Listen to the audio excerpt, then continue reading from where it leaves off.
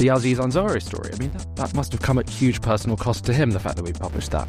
Even though we were nobody and he was the biggest star of Netflix, it still came at a big personal cost to him that we published that story. And the fact that a great magazine journalist eventually sort of came for us and picked apart the way our organisation worked and the way I had behaved and the totally chaotic and immature way that I had managed my news operation, that was fair. Joshi Herrmann is the founder of a local news outlet called The Mill. It's based in Manchester in England, and it recently got to profitability. It's based entirely on Substack, and now Yoshi's expanded it with publications in Sheffield and Liverpool. In a prior life, he was the editor-in-chief at a digital media startup in New York that published the story that got the comedian Aziz Ansari cancelled. We talk today about business models for local news, and what that Aziz Ansari controversy was like from the inside, and how these experiences are shaping Yoshi's views on the new media economy. It's quite an emotional interview at times, and it pushes all of my media nerd buttons. So I hope that you'll find the conversation as engrossing as I did. Welcome to The Active Voice. I'm Hamish McKenzie, and here is Joshi Herrmann. So, Joshi, you've built a profitable local news business based in Manchester, which is supposed to be a really difficult thing to do in this day and age. Did you ever think that you would get here? I did think we'd get here, but I wouldn't say it's been easy to get here. Even though I really believed in it, I think when we finally got to that moment where we were sort of breaking even in Manchester, it still sort of hit me as a really big thing, even though I've had it in my mind for a long time. When you're starting this thing off, did you sort of assume it might be a little bit faster, a little bit easier to get to profitability? The biggest unknown, I think the most scared I've been, was in the first few months when I started it, because I felt almost like a fraud doing it. Like, I felt like, who are you to start publishing long-form local journalism in a city that you don't know very well, and to expect people to read it, to put aside 20 minutes on their Sunday morning to read it, and then to pay for it? I really had a real kind of personal crisis almost of thinking like, is this really something that I can do? And I think I'm a confident person, but those kind of moments really dig down into into any recesses of self-doubt that you have. So that was definitely scary, that bit. Who were you to be doing this? Because you're kind of in your early 30s at this point. I didn't realize that you didn't know Manchester very well. So why did you think you could be doing this? And what were the things that made you think, well, maybe I shouldn't be doing this? I think the things that made me think I could do it, whether I'd always in my career done this type of writing, this feature writing, narrative writing, sometimes long form.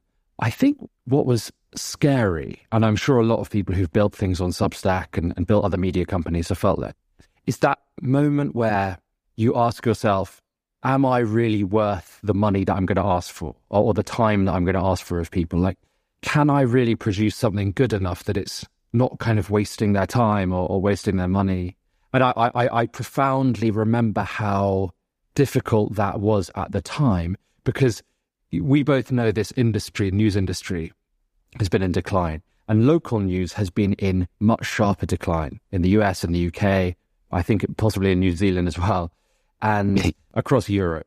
And I think the idea that one person could start a publication on their own and write stories, and that they could kind of be claiming to rebuild any meaningful part of what's been lost in local journalism, it felt like a little bit of an absurd proposal. And maybe that's where some of the kind of doubt came from. So I've done a little bit more hustling with paid. From the outside, it seems like a weird thing to do. A person who's not known in a particular community, a person who's sort of established as a journalist but without a huge profile, suddenly deciding to turn himself into an entrepreneur / CEO / editor-in-chief / writer to cover local news of all things. Like, what made you want to do that? Yeah, that's a good question. I get asked that so often now, that the mill is kind of a thing now. I don't think I have like an entirely satisfactory answer. It was a time in my life where I'd been living with my mum for about a year. My dad died a few years ago, and I had lived with my mum for about a year after that. I was helping her with all the admin and all the legal stuff, and after a year of doing that, I had kind of discharged all of that. I'd done the legal, in the UK, you have to do something called probate, and I'd put in for probate, and it had been a whole thing. And once I'd done that, I was kind of looking for my next thing. And I moved to the Czech Republic for a couple of months to try and learn Czech, because my great-grandparents, my Jewish great-grandparents, were all people who came from Czech Republic, from Austria. They had a big history in the Holocaust, so I wanted to learn about that. I wanted to write about that. And then the pandemic came along, and I was back at my mum's. My sister was in the village as well, back where I grew up. And the pandemic was happening, and I think it was a few months into the pandemic, or maybe 2 months into the pandemic, that I started to think, I really need a project. Like, I don't want a staff job, and I want a project. I want to try and do something. And I've been interested in the local news thing for ages. It sounds very unusual or nerdy, but I used to go to conferences in the US when I was based in the US about local news. I remember I went to one in Arizona where there was a lot of sort of chin scratching about how to solve the local news problem. And it just felt like a good challenge. Like I'm someone who likes to take on little challenges and try and make them work. So I thought subscriptions is the way to go, clearly, and picking a city that is not like London. It's not heaving with journalists. It's got much, much lower quality coverage. And I thought, that Manchester, I support the football team from here, Man United. So never heard of that one. Yeah. So I had some vague reasons to go, but I think really the reason was that I was looking for something to do that would be interesting and challenging. And this felt like a huge challenge, I guess. If it's not too painful for you, and sorry if it is, but do you mind if I ask about your father passing away, and what happened, and what was that time in your life like? So my dad, he died very unexpectedly. I mean, he was not particularly healthy. He had polio as a kid, and he had survived polio in the late 1940s as a kid. So he had kind of survived his life against the odds, and he was disabled as well from that experience of polio in one leg. So he wasn't in great health, and he was in his late 60s, but no one had expected him to die. He didn't have an illness that was going to indicate that he was going to die, and he died of basically to do with blood clotting in an artery, and basically, that killed him. So it was totally out of the blue, and it totally changed my life, because I was living in New York. I was doing stuff in startups that I think we should talk about, and suddenly I was back in Sussex, where I grew up, in the house where I've always grown up, where my parents live, where my grandparents lived. And I was with my mum, and this huge kind of shock had hit our family. And because my dad was such a big figure in our family, he was the sort of wise old owl of this extended family. So it was a shockwave. And it had me doing a lot of thinking about what I wanted to do in my life, had me doing a lot of thinking about what kind of person to be as well. I think a lot of people who experience this kind of grief, this kind of experience, will perhaps relate to the idea that you think a lot about that person that you've lost, and you think a lot, what is it that I admire so much about them? What am I missing so much about them? And I think you start to form an idea of traits and qualities that they had that you want to have. And I really thought a lot about my dad's humility, and I thought a lot about my dad's sort of the solidity that he gave to other people in his life, and I started to think, what can I learn from that? What can I learn from being so unflash? What can I learn from being so sort of unconcerned about material stuff as well? So it was no doubt a big moment. How did it change your appetite for risk, if it did at all? It's a good question. I mean, my dad was also an entrepreneur. He ran a bunch of different businesses, and he always said to me that the thing that separates people who run businesses from the people who work in them is that you have to be willing to take really big risks, And I don't know if him dying would have helped me to take more risk, but yeah, you do suddenly see yourself differently. You see yourself as someone who has to make their own destiny a little bit more when you lose a parent. And I also felt like I'd been a journalist. I'd been a salaried journalist in one way or another, as an editor, as a writer, for about a decade when he died. And I kind of felt maybe, well, now is my time to step into the kind of stuff he used to do, because I was always interested in business. I've always been interested in what entrepreneurs do, and my dad always used to talk about it a lot. And maybe when he died, it kind of made me think, actually, I should do the kind of thing that my dad did for a bit, or I should knit together the stuff that I know about journalism and media with the stuff I've learned from him about business and that kind of thing. So yeah, but about risk, it's so hard to say. Yeah.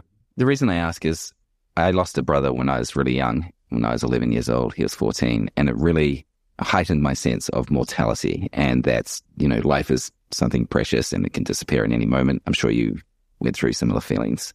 And it also made me want to really go for things and really use my life well, which is why I say yes to stupid things like studying Substack. Yeah. And, local news in a city that you don't live in or know that well, in an industry that is not known for minting billionaires, is a really risky thing, and something that most people would bet on failing. And you must have assumed that the likely outcome was failure, even when you're starting it. And maybe I'm barking up the wrong tree here, but I wonder, to what extent there might have been something in your mind, life can disappear. You can, the worst thing that can happen is that you don't have your life anymore, and you've already seen what that looks like. Yeah, I don't think you are barking up the wrong tree. I possibly haven't thought about it in that way, but I think there's something to that. And there's also the fact that when someone dies who is a big person in your life, you think a lot about what they achieved and what they did. You think about kind of the legacy that they have, and you think, if I'm going to do something in this life that's meaningful, and if I'm going to create something in my career that's really has an imprint on society, that actually has an effect, then this is a good time to do that.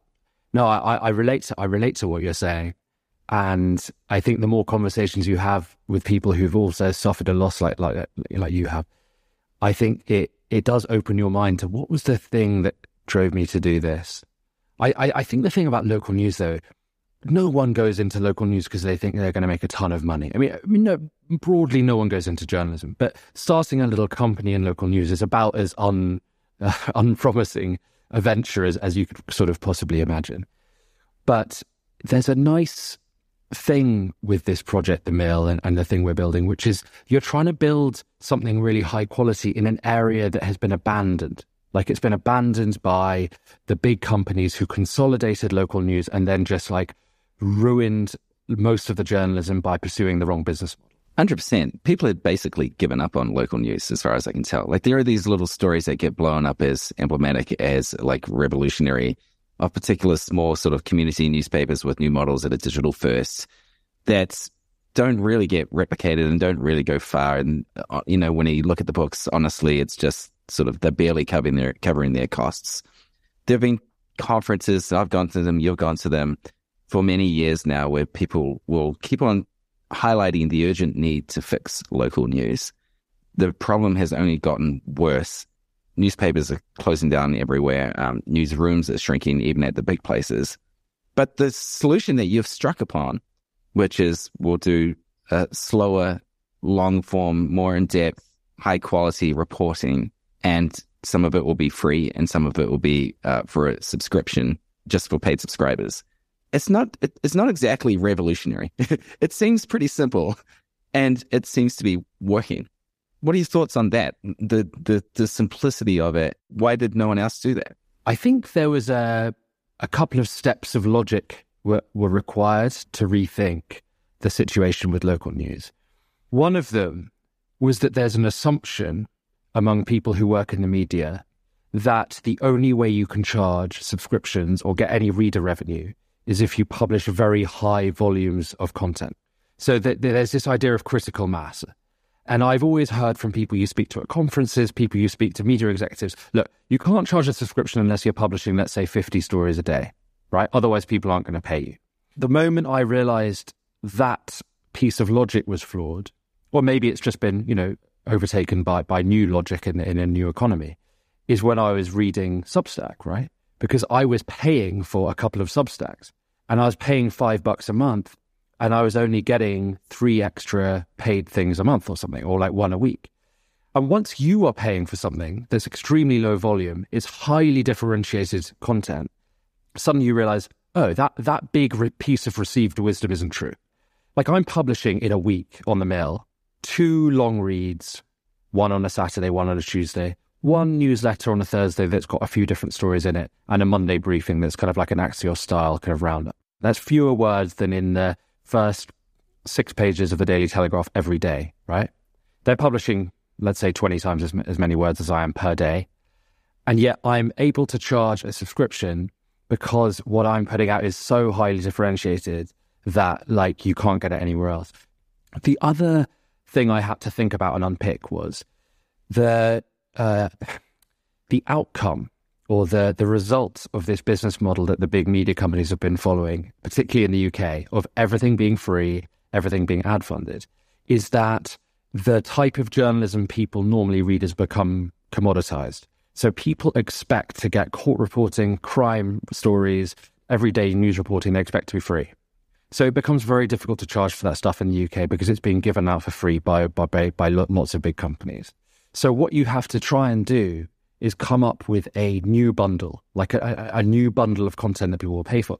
And I thought my best chance of getting people to pay for local journalism was to make that journalism more narrative, more immersive. Basically, the kind of journalism I actually like and believe in, the kind of journalism I've done all of my career. I thought if I just do that for a local audience, maybe I can get people to pay. Yeah, there's an insight there, which is that things have changed in culture and in media and with the internet. Like, we used to be in search of stuff to fill our minds, to fill our attention. We used to get bored. We used to want volume. And now we're totally inundated. There's such an abundance of content and news and information out there that the problem has flipped. This isn't my insight, by the way. This is Chris Best. He's the CEO of Substack, my co-founder, much smarter guy. And the problem is flipped to being, now I need to be careful with my attention. Now I need to be wise with how I use my time.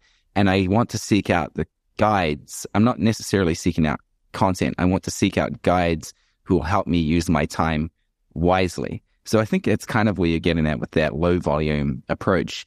And then also the thing that maybe the mistake some of these older media people are making is not that people are seeking to pay for content or that value is represented by getting a lot of something, but people are paying for relationships, and these trust relationships. Like, I trust Joshi as my guide. He's going to use my mind well.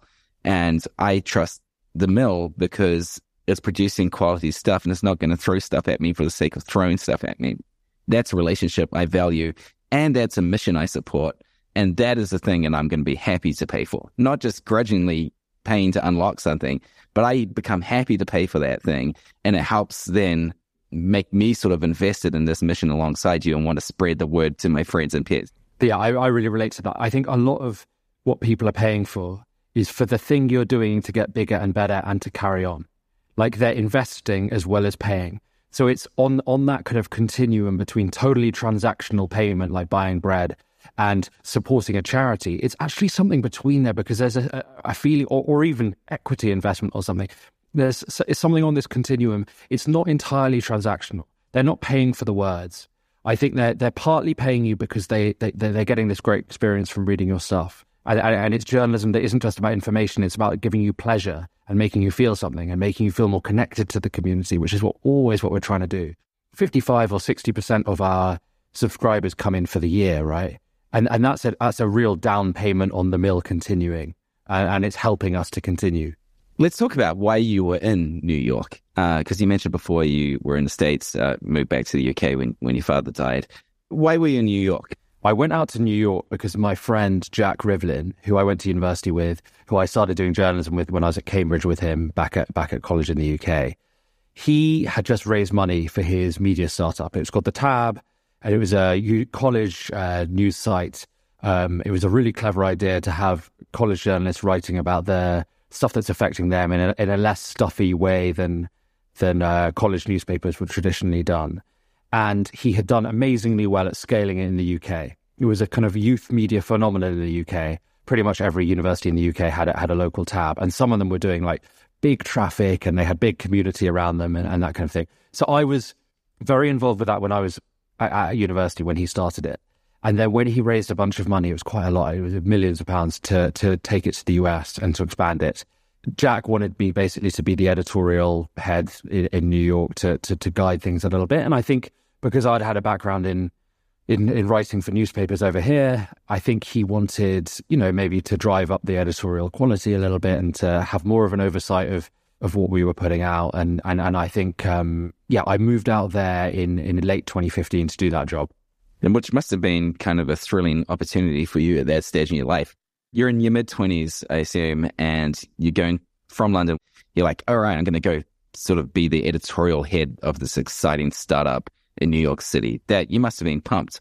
I was, yeah. And honestly, I sort of almost still am. Like, it was such a fun time and an experience. And we were trying to build a new media company in New York with new staff and new ideas. And there was a lot of excitement and enthusiasm around it. And I was doing it with a good friend of mine. I was doing it with other people I knew already. So it was, I don't think I'll ever have anything like that again. And what were the new ideas behind this operation? We were trying to give opportunities to not only college students, but, people who had just graduated to write about their experiences, but also, personal stuff, but also to write about the way politics was affecting them and the way abortion law was affecting them and their family experiences. So I think the idea that was really driving it was putting more power in the hands of younger journalists and younger writers. And that we weren't obviously the only people doing that. I mean, there was this whole kind of youth media boom at the time, mainly funded by venture capital, mainly, delivering huge audiences online that was basically about saying, okay, it doesn't need to be 45-year-old or 55-year-old media executives who decide what people read. It can be a completely younger group of people. Why do you think that point about it being mainly funded by venture capital is significant? Well, now I'm running something that's subscription funded. I look back at that time where venture capital and individual investors were throwing millions. I mean, in the case of some of the companies like BuzzFeed and Vice, they were throwing tens of millions, hundreds of millions at essentially websites that had enormous audiences, unforetold audiences, all from Facebook. Right. And everyone was betting that was going to be really valuable. Like, there was this whole gold rush of like venture capital people thought if you had 10 million users, or if you had 20 million, or if you had 100 million uniques, you'd be worth 500,000 or 1 billion or whatever. Right. In the end, that turned out to be completely wrong, as we can see. I mean, look at the valuations, the way they've completely nosedived. But it was a boom. It was a gold rush. When you're backed by venture capital, you tend to grow much faster than you can sustainably. I mean, they don't want you to grow sustainably. That's not what they're interested in. They're interested in the 20x returns or whatever. So suddenly you're just like, you're pushing this kind of steroidal audience growth that isn't really how media companies should grow. They should grow relatively gradually and incrementally, because media is about relationship with the audience. It's about community. Like someone said to me the other day, that media companies think they're in the business of publishing stories, but they're actually in the business of building community. Right. Yeah, I was a reporter for a publication called Pando Daily at the time, covering startups and covering media startups in particular. And I covered that era of BuzzFeed and Vice and their rapid growth. And then later on, their collapse has kind of been this precursor to this moment of depression in content businesses in the media that has probably scared some people off, scared people away from doing things like The Mill or things like Substack for that matter. Yeah. Were people stupid to believe that, though? BuzzFeed was essentially built on Facebook. Facebook was BuzzFeed's platform, for want of a better term. Were they stupid to believe that? I think it was a semantic misunderstanding more than anything when I look back. I think when you move from one technological era to another, when you move from a reader meaning someone who buys a newspaper and reads half of it, to a new meaning of the word reader, meaning they spend 10 seconds on a story before quitting it. If you use the same word for both of those people or both of those use cases, you are going to go down the road of really misleading yourself about how powerful an audience is or what an audience even means. But I think as soon as the industry started to understand that real relationships in media are gradually built and they're hard won and they're valuable, and fleeting relationships where someone spends 30 seconds every 2 weeks are not entirely worthless, but they're worth very, very, very little compared to the other thing I just mentioned. I think when that realization came about, everyone did feel really stupid, So you were part of the misunderstanding at that time, and fair enough, there was a hot time, and you were early in your career relatively, and things were good. But how does it feel to you now to like, or how does it color how you think about things, having made that mistake in the past? It makes me much more obsessed about the quality of the relationship with the reader. Because I remember we used to have these figures, right? I mean, like 5 million people have read our site that month or something. And you were totally buying into that. You were totally like, rah. There was no element of doubt in your mind, no niggles there. There definitely were. I think we always knew there was a level of bullshit. There was a pretty profound level of bullshit to the idea that a unique user was anything sort of equivalent to a real reader. But I think when you're inside these organizations and you're inside these kind of these rushes, these boom times, it's like a tulip mania almost with these uniques. It was crazy. At some point in this period that you're in New York, a website comes along, or maybe it was started and you were involved in starting it, called Babe.net. And Babe.net has a pretty interesting history and is a little bit notorious within insidery media circles. But can you tell me the story about how Babe.net was started and what was the thinking at the time? Yeah, it wasn't my thinking. It was one of our staff members, Roisin. She came up with the idea. I think it was a summer. I remember we were running a college news company. And so your traffic really, really went underwater during the summer. And so you had to think of ways of like getting people to read stuff over the summer. And there was one summer where I said to people, look, come up with some ideas for things that are kind of good for our audience, young readers, that they're going to like them, but they're not specifically to do with college campus news. And Roisin came up with the idea of Babe. She just called it Babe. And she came up with this whole proposal. And it was she and a few other young women in the office just started, I mean, I must have given it the go-ahead, basically, but they just started writing. They were blogging, basically. It was kind of... New Gawker in a way, or New Jezebel in a way. Yeah, I think some people said that. It was fun, and it was freewheeling, and it was confessional at times. It was newsy at times. It was very opinionated. It was funny. I think a huge thing, it was funny. I guess because I wasn't the brains behind it, I wouldn't want to be like the one who characterizes why it was great, because I think the reason they created such a connection with a lot of readers is that actually they had this whole distinctive tone to it and this whole way of thinking about like being a young woman and what's to publish that really, really connected with people. But the point is, it just took off. Like, it just came from nowhere, and it just suddenly there was 100,000 people reading it, and then 1 million people reading it. What year are we talking when it started taking off? I think it was the summer of 2016 when it started to take off, and people started to think, hang on, what's this new kind of bloggy thing? 2016 is an interesting time because that was the year of a presidential election in the United States, and a man called Donald Trump came to power. No one thought he was going to be elected. Then he was elected. And there were also these related to that, these currents in society, in culture that were starting to click into gear. And one of them was the Me Too movement. Where there was a reckoning over bad behavior by men in media industry and the entertainment industry. I don't need to go into all that. Everyone knows it. One of the things that Babe has become known for is the story about Aziz Ansari and a date that went really wrong, and it created this uproar. This Aziz Ansari story went around the world. It was the big news of the day on Twitter. I remember at that time. And Aziz Ansari, as a result, kind of got cancelled by that. It really harmed his career and reputation, and he's done apologies and rehabilitations and all that sort of stuff. That was a huge moment, and Babe.net took a lot of shit for that as well. Like, there was a lot of criticism of that, the way that was reported. Was it responsibly told? And a lot of people supporting it, saying they're glad to see that story told in that way, and for people to be held accountable for this kind of behavior. Not making any judgments on who was right or wrong, but I want to know what was that moment like when that story took off in that way. What did it feel like to be in that moment?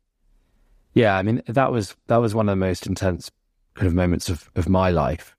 The story was really about this celebrity who had gone on a date with a young woman, and the young woman had left that feeling coerced, like feeling like he had tried to coerce her into sex. And she had been really, really upset immediately after. And she'd immediately told friends, that how upset it had made her. And she told our reporter about that experience. I mean, I edited the story right? Like I worked on the story with our reporter, and you know, we published it. I obviously never expected it to have the kind of impact that it did. I mean, there was the celebrity impact, which is maybe understandable. Like, oh, there's another celebrity where there's a story that's unedifying about the way they've behaved around a woman. But there was also, I think, a much deeper impact because it had a lot of men thinking about their own behavior. It was the kind of story where it was in this kind of, the behavior was in this grey area. It wasn't like sort of Harvey Weinstein style stuff. It was more in a more grey area where like it really forced a lot of people, I think men in particular, to think about the way they had behaved on dates or the way they had talked to women in scenarios like that. And I think that's why it had such a profound effect. I had people in the UK who are my friends and my male friends of mine who are getting in touch saying like, God, I've read that story 3 times and it's like really impacted me, you know. I had female friends getting in touch saying like, God, that's really clarified or really made me like run over in my head things that have happened to me in the past.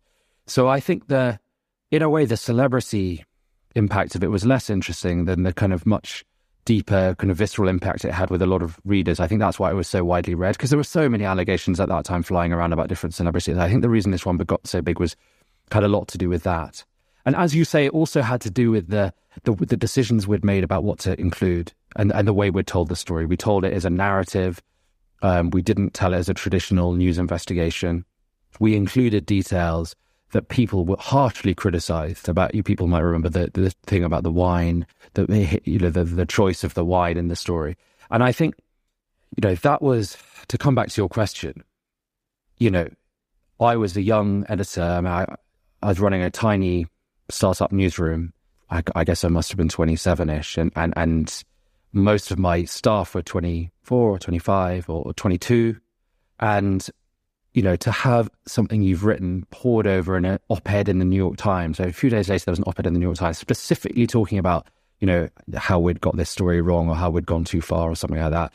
I believe they might have been written by Barry Weiss. Actually, yeah, that was it. That was on Substack with Common Sense. Yeah. So, you know, Brian Stelter was talking about it on his show, and there was a long piece at The Atlantic, and there were millions of tweets, and there were loads of really, really supportive tweets. And I think there was a lot of pride within our newsroom about the fact that we'd told the story and that it had such a profound effect on a lot of people. But for me as a person, it was a kind of a very lonely moment as well, because I had to reckon really like personally with the choices I had made with that story, you know, what we'd included, what we hadn't, the way we'd done it. Had we given Aziz Ansari enough time to respond? That was one criticism. Had I included details in there that were kind of detracted from the seriousness of the allegations? Had we been responsible in the way we had kind of packaged the story? I still think about some of those things. I still think about the way we did the story. I'm actually proud of the story. I'm proud of the reporter and of the story and of the fact that it told a very different type of Me Too story from the ones that had been told up until that point. I think it really broadened out the conversation. But I also think it moved the conversation into a much less black and white, a much less cut and dried area. And I think that made a lot of people uncomfortable, and like totally understandably. So I absolutely know I made some mistakes on it, but I think I also feel like you know, I also feel like it was the right thing to publish, and I'm glad we published it in a way, in a style that really hit home, because I think there's a value to sometimes doing a piece of journalism that, because of the way it's narrated, has a greater impact. It touches you in a different way than if it was a sort of newsy investigation with all the big details at the top. So where are your regrets there? I think as the weeks went on, I really took on the idea that by including some details, like, you know, the wine thing, and there are a few other things, I think including those details, I think they did detract from the core facts of the story. I think they made the really serious thing that young woman was telling us about. I think they were details that she told us, obviously, you know, but I think including them, it didn't cheapen the story, but I think it provided a distraction. Just to clarify here, when you say the wine thing, do you mean that there was this sort of inordinate focus on some color details that seemed to serve the narrative more than the point? It wasn't even inordinate focus. It was the fact that I left them in there. Like the traditional thing in journalism when you've got a really, really big story is you kind of, you just stick to the really big claims because you don't want to distract from them. And I didn't go for that approach. We tried to tell a really kind of narrative story about what had happened to that young woman on that night and how she felt. And one of the details that she mentioned was that she noted that he hadn't offered her which wine, to have. And we just mentioned it in passing. And it felt like a little bit of a metaphor for like how he later in the night wouldn't, or some sort of early sign that like he was gonna kind of dictate the terms of the interaction. And then that foreshadowing, I don't know, maybe I thought that was clever. Like maybe I thought that was a poetic foreshadowing. But actually, if I'd had maybe senior female colleagues and I'd really spoken to them about that, and I'd really thought, hang on, is there a danger that this, we might like this as a literary detail, but is there a danger it might cheapen the story and the experience? I think, yeah, given the amount of people who said it, including in the comment pages of the New York Times, yeah, you have to reflect on that and say, maybe I got that bit wrong. And I'm sure I got other bits wrong. I've probably blocked out other bits that I got wrong. It was kind of a really, really intense and semi sort of chastening experience.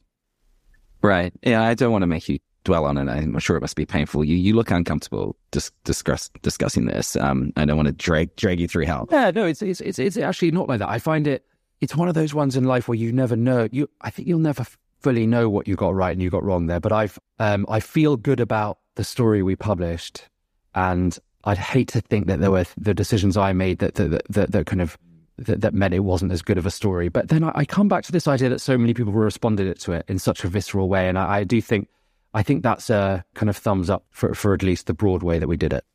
And that wasn't the end of the attention on Babe.net, but it might have precipitated these other stories that would later come out. One of the major ones was in New York Magazine, The Cut, where they profiled the company, or the publication, Babe.net. Alison Davis visited the office, went to a happy hour with you guys, and ended up writing about how, surprise, surprise, this newsroom that was being run by people in their 20s in New York involved a lot of drinking and some drugs, perhaps, and partying and some hookups, basically. I don't want to go into the sort of the lurid details. They're not particularly lurid. There's nothing unexpected for people at that stage of their life and their kind of job. But I want to know what it was like to have your job and your personal life to some extent poured over like that and published in a major magazine. Well, it was deserved. It was deserved. I'd been running a publication, or I'd been helping to run a publication that poured over other people's lives and that pointed out the flaws in other organizations. The Aziz Ansari story, I mean, that must have come at huge personal cost to him, the fact that we published that.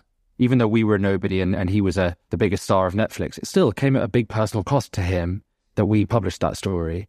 And the fact that a great magazine journalist eventually sort of came for us and picked apart the way our organization worked and the way I had behaved and the totally chaotic and immature way that I had managed my news operation, that was fair. I think if you're a journalist and you make mistakes in running an organization and people point those mistakes out, I think you'd have to be a very hypocritical person to think that was, unacceptable, or to think that was an unfair treatment. Yeah, it was definitely traumatic. It was a difficult time for me. And it was a weird experience as well, because you spend your life writing about people and you spend your life like accumulating allegations from different sources and going around and trying to paint a picture of this organization is not quite what you think it is. And this guy who's running this organization isn't sticking to his publicly held principles in private. And then someone's doing it about your operation. And on a trivial level, it was a real lesson in journalism as well, having one of America's great magazine writers, doing a long form feature about your team. But on a moral level, maybe, and I guess I haven't spoken about this that much, so I don't quite have the right words for it, but it was a big moment of recognition and of thinking, okay, well, these things have been pointed out about how we were running the organization and how I personally was behaving in terms of having relations with people I work with and the rest of it. What is that the kind of person I want to be? Is that the kind of way I want to relate to people who I work with and who are around me? And it made me think a lot about how careless I'd been. I was young, as you say. I think I was 27 or 26 or 27, 28 during that period, running a newsroom of really young people and the going out and the drinking and all of the well documented stuff like that. I think that was one thing, but I think the really careless thing was, I think when you have relationships with people who you're working closely with, you're putting them at grave risk of being really uncomfortable or of derailing their career in some way. You're putting people at risk of you are putting yourself at risk of sort of misusing your power, and that was so careless. It happened at an interesting stage in your career as well, sort of an on-the-rise reporter and editor in your mid-20s, getting into your late 20s a little bit, and then this kind of bombshell moment happens in your career. Were you worried about what might happen? Like, did you think there might be trouble sort of recovering from this or getting back to, more hardcore journalism? What was going through your mind? I think I did. I think I was worrying about that. But there was this weird coincidence of things, which is that my dad had just died around that time. By the time these kind of things were happening, with Alison's story and with the way that Babe.net was kind of being dissected. It's like we'd been out dissecting people's lives and suddenly we were being dissected. And the time that was happening was when I had just lost my dad. So it's so hard to unpick those different things. It's a humbling thing, actually, because when I'm writing about other people now, when we're publishing a big long read on the Mill, I will be thinking, what could be in this story that this person would be really hurt by, or that they'd really feel like that's not right, like that's not accurate, that's not the right way to go about it? Because there were some things in that story about Babe where I thought, I find that framing like a little bit unfair, or I find the way that quote's been used like really like misleading about what happened. And I'm not criticizing the reporter, because I think that's so inherent to journalism. We're constantly trying to reduce really multifaceted, complex things to like a narrative line. And I think the hardest thing and maybe about that time was just like, I felt like a few things in there were just like not quite right and whatever. But as I said, the big picture is that I felt like the overall treatment I got was broadly fair, and it was totally legitimate for other people to write about me. Yeah, that must have been a big experience for you, and I can see how it sort of might ultimately result in a kind of reinvention, voluntary or not.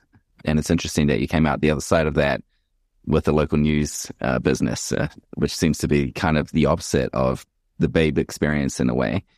And I do want to talk briefly about why Babe died eventually, because it's my understanding that while that sort of coverage, that press may have hurt and been personally difficult to deal with, including for all the other people who worked at Babe, that wasn't what killed Babe. It was more like the Facebook algorithm changes killed Babe. Is that a fair reading?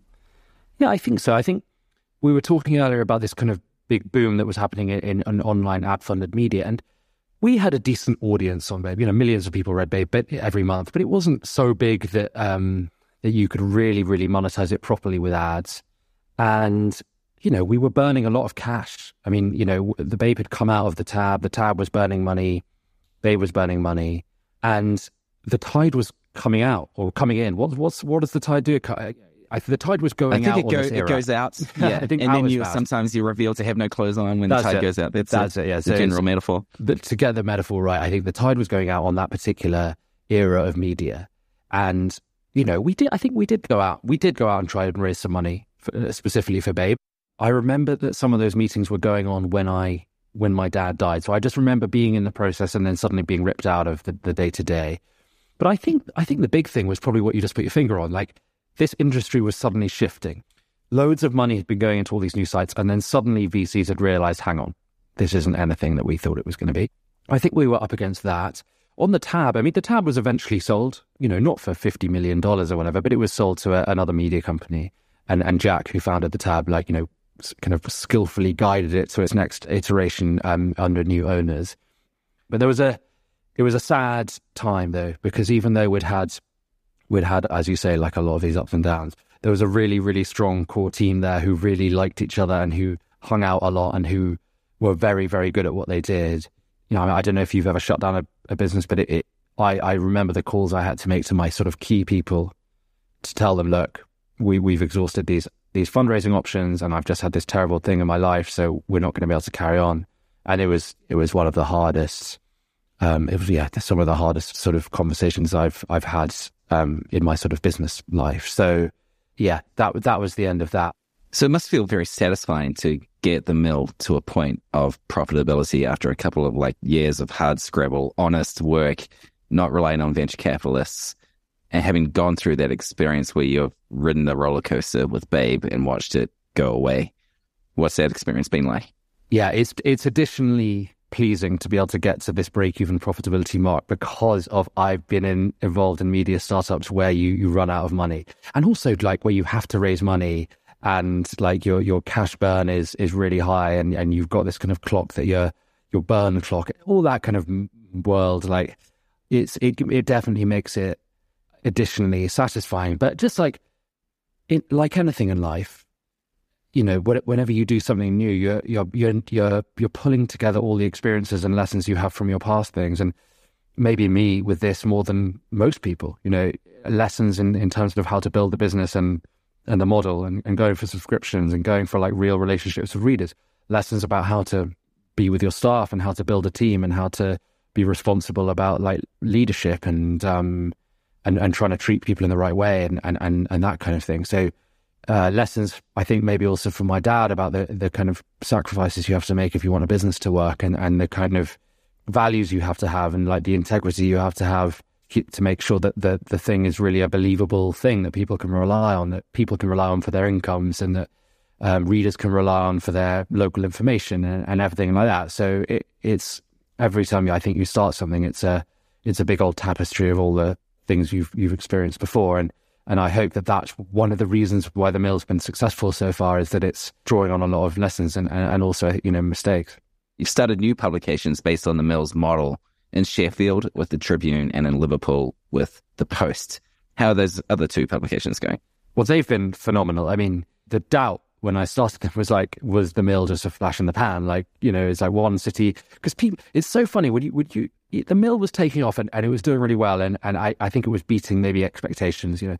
And then I would meet media people down the pub and they'd be like, yeah, but Sheffield's going to be hard. You wouldn't want to try and do something in Sheffield, you know, and then there'd be some local reason you wouldn't want to do this in Liverpool. I found journalists who really loved this kind of journalism in two new cities and I backed them. I mean, I help out with editing and they work in the same company, but really we've allowed them to create new publications in these cities and allow them to do the kind of journalism that they want to do. And that's been a huge joy. They're doing incredibly well. I mean, I don't know, the Sheffield's about to get to 1,000 paying members. I think it's 950 or something. So hopefully get that by Christmas if we sell lots of gift subscriptions.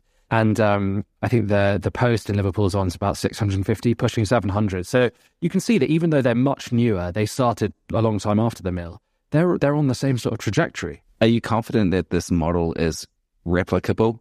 Yeah, that's maybe the startup-y way to thinking about it. But I think a better way to think about it is do people in big communities in the UK want high-quality journalism on a regular basis? Yes, clearly. You've seen that in Manchester, you've seen it in Sheffield, you've seen it in Liverpool. So maybe the internal way you think about it is this model scalable? But the real way in society is people have been starved of proper journalism about their cities and about their communities for ages. And when you offer it to them, they like it and they're willing to pay for it. Great. Well, let's hope that more people follow your lead and that you can grow this burgeoning news empire into something really big and that people take a bet like you've taken a bet. I just want to finish this by asking you if you've got any writers that you would really recommend, writers who you read on Substack that you think everyone should be paying attention to. Yeah, definitely. So one of the first people I started reading on Substack was Helen Lewis, who's a journalist over here. I think she writes on staff for the Atlantic. But she has a really interesting kind of eclectic newsletter. It's not a paid for one, but it's a Substack where she kind of rounds up interesting stories she's read that week, a few thoughts along with them. Very, very eclectic. Often recommends stuff that you haven't come across. So I really like her. I think it's called The Blue Stocking.